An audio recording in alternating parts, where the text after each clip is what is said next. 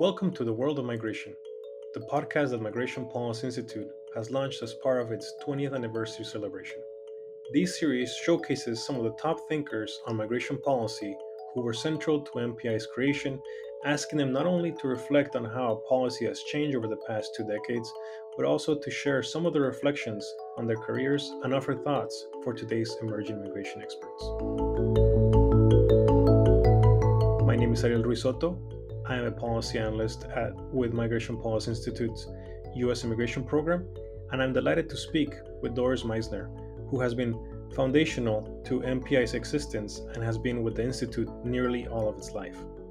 MPI is the outgrowth of the International Migration Program that Doris founded at the Carnegie Endowment for International Peace before she rejoined the government as INS Commissioner. Doris is known to most people who work in the U.S. immigration policy space and well beyond. Her first encounters with immigration came while she was at the Justice Department, and Doris joined the U.S. Immigration and Naturalization Service, where she was the Executive Associate Commissioner in the 1980s, and where she returned as Commissioner in 1993 after unanimous confirmation by the Senate. During her tenure, which continued through the 2000s, the INS reformed the asylum system, increased border enforcement, and expanded cooperation with Mexico and Canada. I cannot think of anyone better to tackle our subject today, building a modern U.S. immigration and asylum system in the national interest. Doris, thank you very much for coming on the podcast. Well, Ariel, thank you. This is really a pleasure to be doing this together, somewhat of a maiden voyage for both of us, but I really look forward to it, and thanks so much for those kind introductory remarks. Thank you. This is exciting. And I'm very eager to talk with you because this question of how to build an immigration system that reflects today's realities and builds in the flexibility to take into account future developments is one that's been preoccupying you and our colleagues, I know, through our MPI Rethinking U.S. Immigration Policy Initiative. So let's dive in. The first question that I want to ask you is, as you know, the U.S. legal immigration system is virtually no different today than it was 20 years ago, when MPI was founded, if you look at its legislative architecture.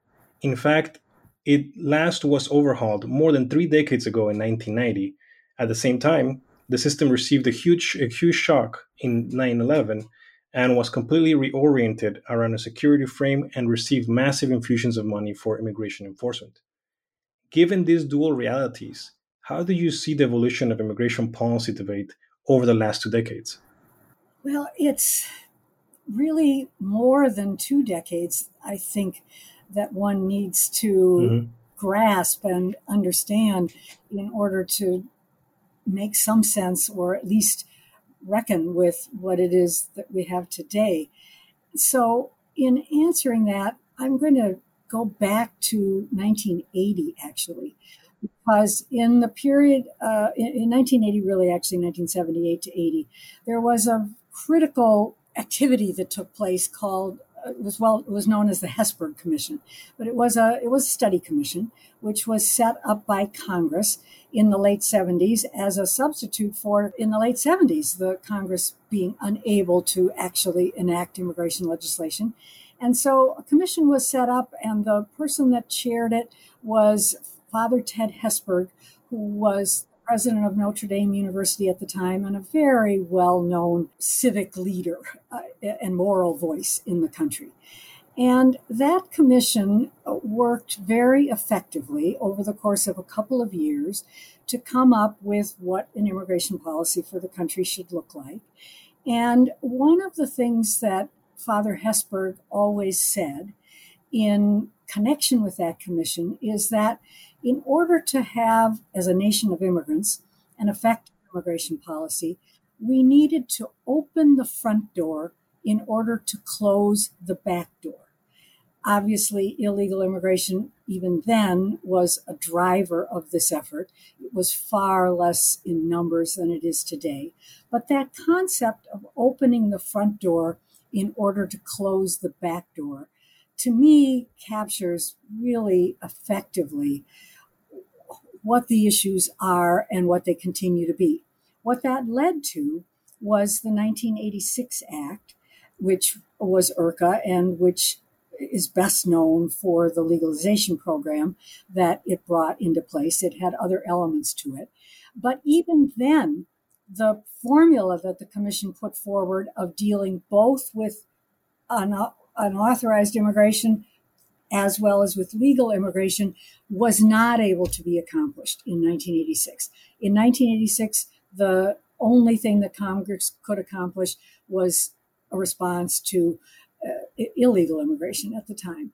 And it took until 1990 for the second piece to fall into place, which was what to do about legal immigration. But by that time, even though the 1990 Act reflects the debates of the 1980s, it actually was behind what was beginning to happen in the 1990s, because the 1990s saw the greatest job growth in the history of the country since the Second World War. And it also saw the beginning of a demographic change for the first time in our history as a country of less younger people being born, native born in the United States and coming into the workforce than had been the case prior to that time. The 1990 Act happened just in advance of those things, those two things, the incredible job creation, the real setting in of the information age and the end of the industrialization era of the American economy, and of the change in our demographics. And we've never really gotten past that, even though it's 30 years since. Now, we had a real chance to get past that disconnect in 2000 when President Bush became the president, and then in 2001 when President Bush put a very ambitious and high priority thinking into place about immigration reform. That was a very fortuitous moment in our history because it coincided with President Fox being inaugurated in Mexico. And so the issue of Mexico in the United States, President Bush's experience as a Texan with Mexico, and the way in which migration was a function of two countries, not simply a matter for the United States unilaterally. And so that moment of hope, which lasted less than a few months because 9/11 happened. Yeah. And the fact of 9/11 happening is still the reality that we live with today, because it not only took away the political moment for an updating of what happened in 1990 with legal immigration, it also created a real enforcement mega force by putting the Department of Homeland Security into being and moving immigration functions into that security framework. And also, now as we look back 20 years later, which so much of the post 9/11 retrospective is reminding us, it ushered in this extraordinary atmosphere of fear. The country became a country of fear and fearfulness. And immigrants and the foreign-born were very much a part of that fear. Some of that, of course, was brought about by the fact that 9/11 and the burning of the Trade Center and so forth, the airplane crashes, all of the 9/11 issues, of course, did have to do with people who were foreign-born, who came to the United States and attacked us. But at the same time, that has since expanded so broadly as a general outlook on the world and incorporating immigrants and immigration into the things that we need to be afraid of as a country. And so we've continued with that mindset. And to take it back to Ted Hesburgh and to the opening the front door in order to close the back door, we've really got it backwards, because all of the issues that we've been trying to deal with in immigration and the issues that we've been trying to tackle legislatively have continued to be looking at unauthorized immigration, whereas the real way to solve our unauthorized migration issue and the problems of the border is to have immigration laws that align with the needs and realities on the ground of who we are as a country, where we're going demographically, what our labor market looks like, how it is that immigration serves as an advantage for the country, as an asset for the country, and how to harness that. And instead, we've been in the grip of this idea that you have to solve the enforcement problems first before you can get to that. I would argue that, in fact, the way to solve the enforcement problems is to get to what kind of an immigration system do we need, and then the enforceability of those laws becomes far more possible. So it sounds, and I think what you're suggesting is that there was the puzzle pieces of this backbone to immigration that really happened before 9/11, but that 9/11 itself was a defining moment because of securitization, because of fear, that really put together the demographics and the context that was happening to really change how we envision migration going forward. And that in the last 20 years, we've continued to see some of those trends. I'm curious specifically, what do you think about this securitization effort that we've seen in the United States clearly, but that is also spread across other countries internationally? Do you think that this securitization frame will continue to dominate over the next years, or do you foresee a day when the other considerations will take over? Well, certainly the securitization frame is now deeply embedded and institutionalized and has been supported heavily with resources by the Congress. And we do need to always remember that the resource investments that have been made in immigration enforcement have been made by both parties when they were in the leadership in Congress, and by both parties when they held the presidency. So, we're very quick to say that there are no areas of consensus in the immigration world and in immigration policy making, but in fact, the kinds of resources and the direction that immigration has taken actually has been an area of consensus across the last 20 years, and I don't see that will change dramatically. But that doesn't mean that it might not be recast, that it might not have different points of emphasis. I mean, there's no question that more and more we have to confront the reality of our own economy and labor market and source of productivity that comes from a workforce. And we are an aging population, and the ability that we have to tap immigration is an extremely important and really unique comparative advantage that we have over most other countries in the world. And so the market rationale for a more realistic immigration policy where employment is concerned is very pressing. And we're seeing that as part of coming out of the pandemic. We're seeing it with the way in which labor markets are and are not adjusting. We're seeing it with where the labor market needs are. So I think we do have to keep in mind the likelihood that at the end of the day, employers and employer interests and the drive for productivity, as well as innovation. The other part of this is that innovation and our edge in innovation around the world in competing in a global economy is so tied up with immigration and with the talent that is available to us through immigration. So those forces certainly are not only there, but they're growing, and they presume, and I think we will see that they become more prominent as the years go on.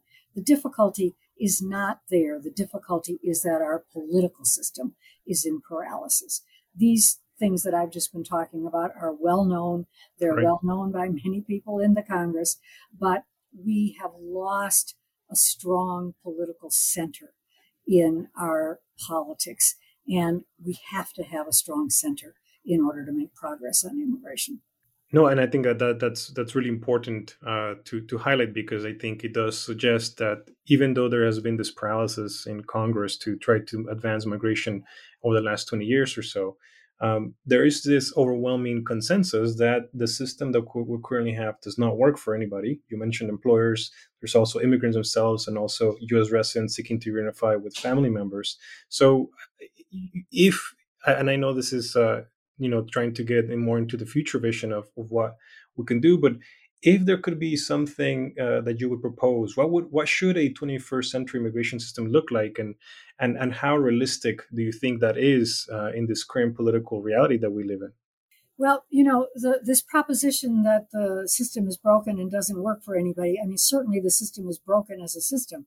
It's astonishing that for how broken it is, it actually does continue to work for lots of people. I mean, yes. It definitely works for families, family unification, as frustrating as it may be, and as long as the backlogs are and so forth. The basic tenets of our immigration system do serve many national interests and the interests of many individuals. But it could work so much better. Instead of limping along and being handicapped in the way it is, it could be so much more effective. And if it was updated, and to your question about what is really the important thing to update, I do believe that it does come back to the economy, and it does come back to how dynamic and changing a country like ours is, and the change seems to be getting faster all the time.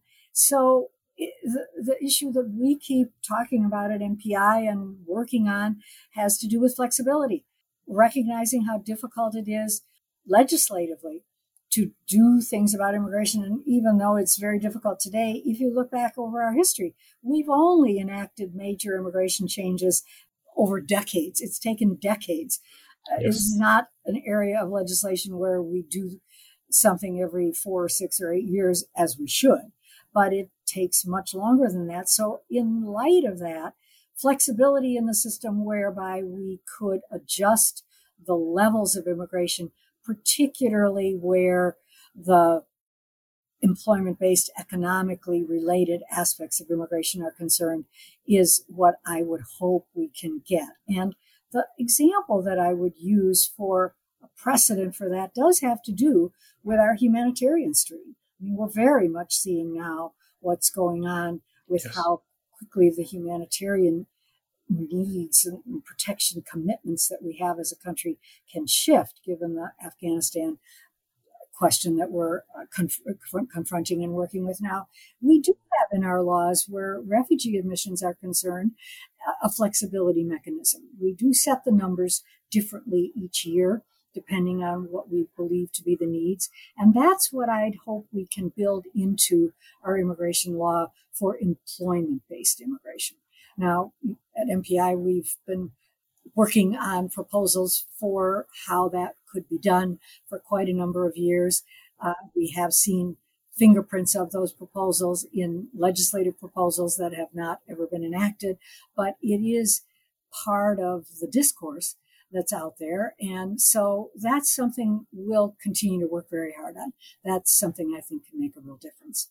That's I think, that's absolutely right.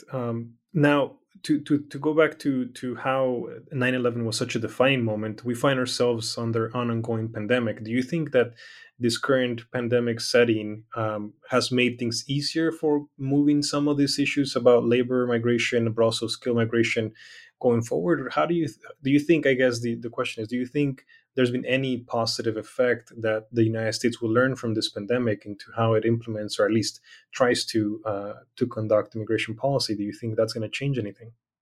Well, I do think that's an on the one hand, on the other hand proposition. On the one hand, the pandemic experience has been very illuminating from the standpoint of the idea of essential workers and how it is as a society that we depend upon essential workers, a large share of which are foreign-born, and within that foreign-born are people that don't have a legal status.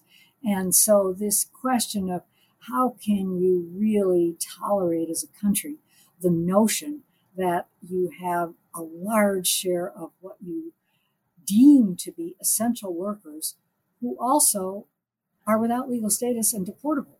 Right. That's an untenable position.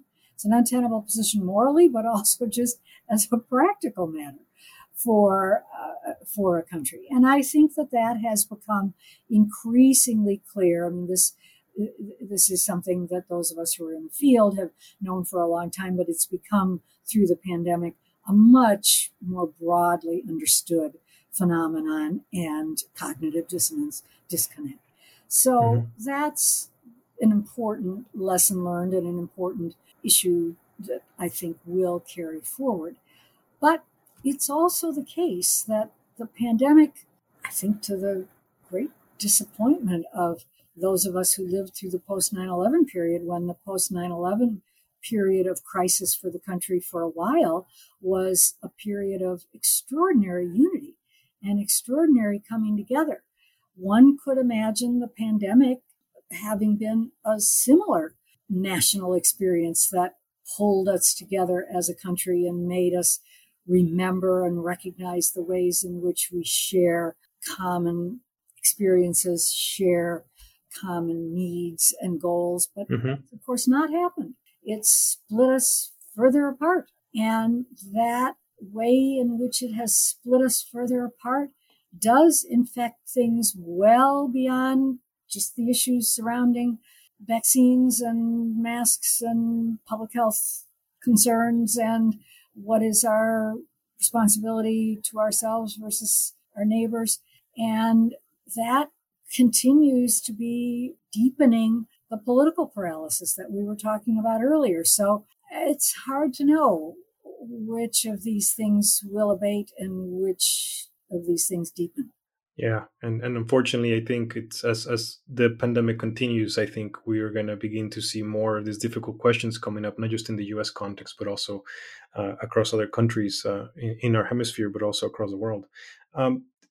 We've talked about Congress. We talked about a little bit about the current setting, but I want to take just a moment to go back to your experience.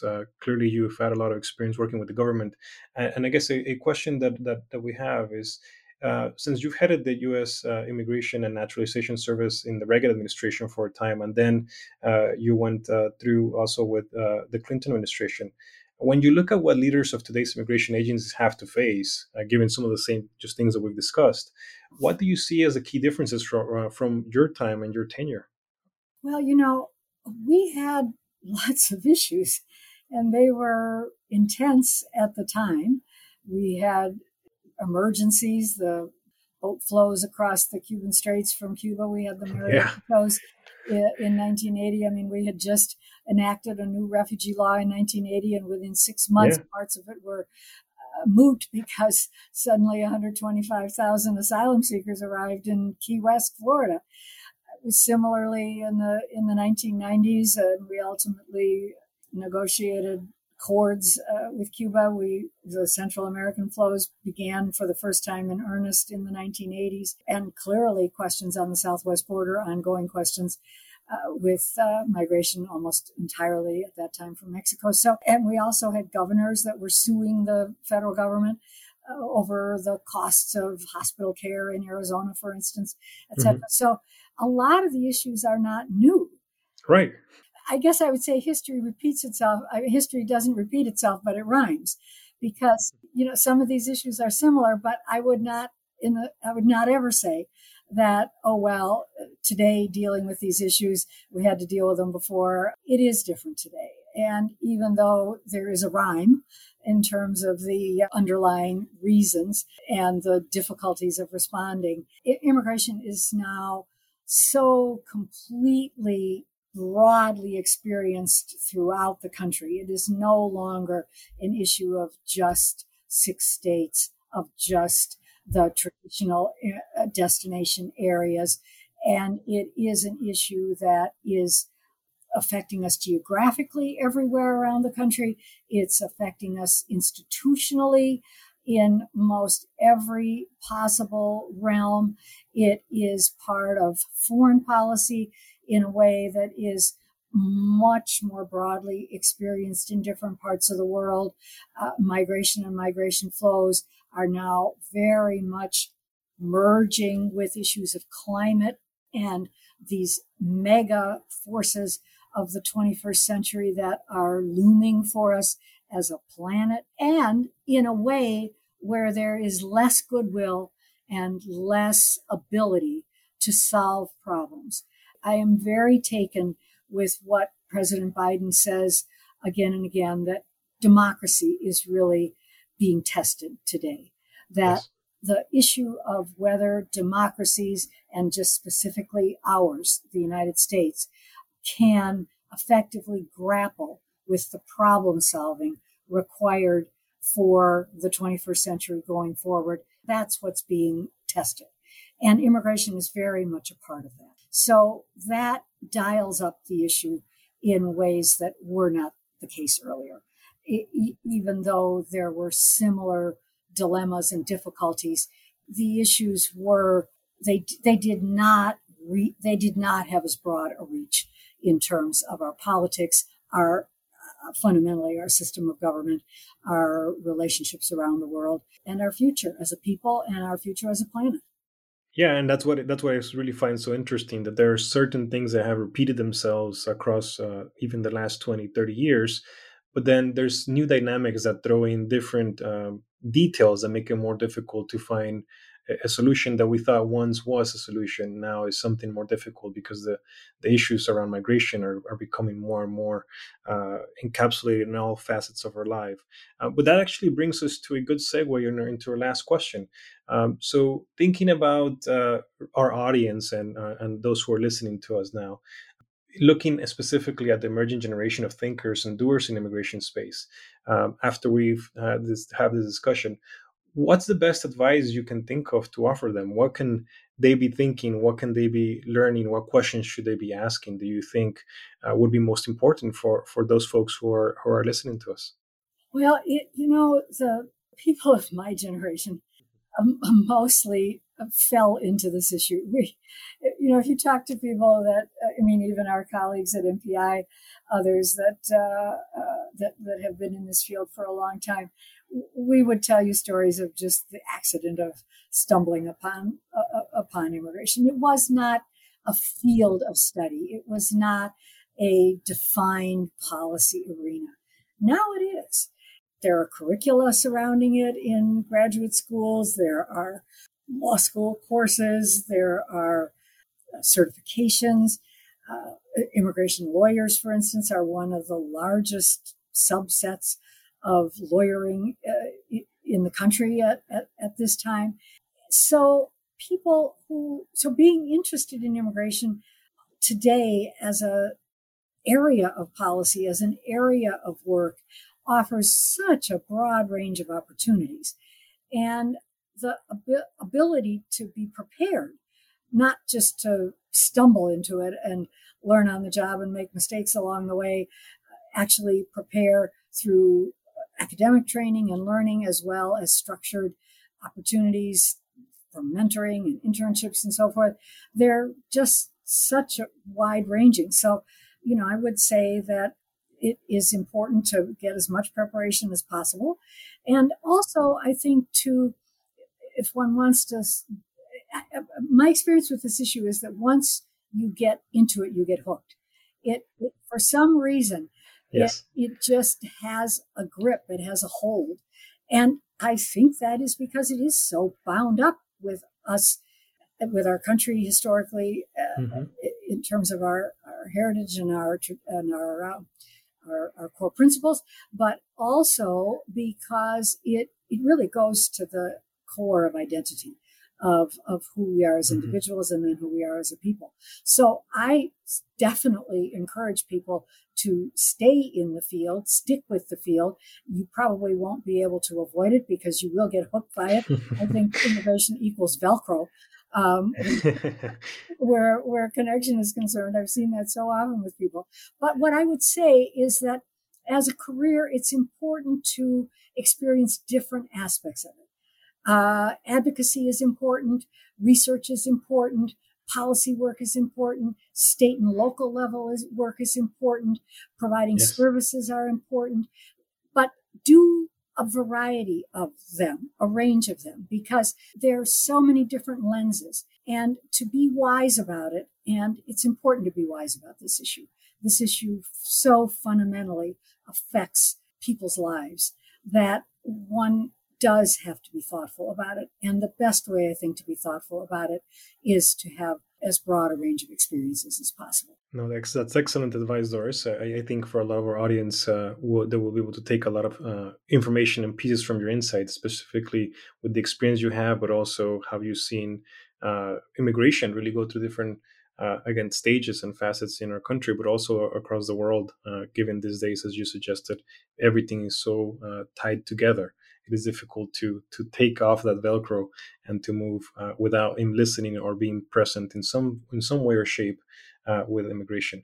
Unfortunately, that's all the time we have for today, Doris. But this has been such an interesting and rich discussion. Thank you so much for joining and for coming on with us today. Well, thank you, Ariel. Thanks for the great questions, and we enjoy being colleagues. And now, I've enjoyed being interviewed by you. So, thank you. Doris Meisner is a senior fellow at the Migration Policy Institute, where she leads the U.S. immigration program. Thanks for tuning into this episode of The World of Migration, MPI's 20th anniversary podcast. For more on MPI's first 20 years, please visit migration.org/about/20th. You can find all the episodes for The World of Migration and other MPI podcasts online at migrationpolicy.org/podcasts, or you can find us wherever you get your podcasts. Just search for World of Migration. And please give us a review while you're there. This episode was produced by Michelle Middlestadt, Yusuf Hamid, and made possible through the assistance of Lisa Dixon. Our music song is called Geographer by Bright Idea. My name is Ariel Ruiz Soto. Thanks again for listening.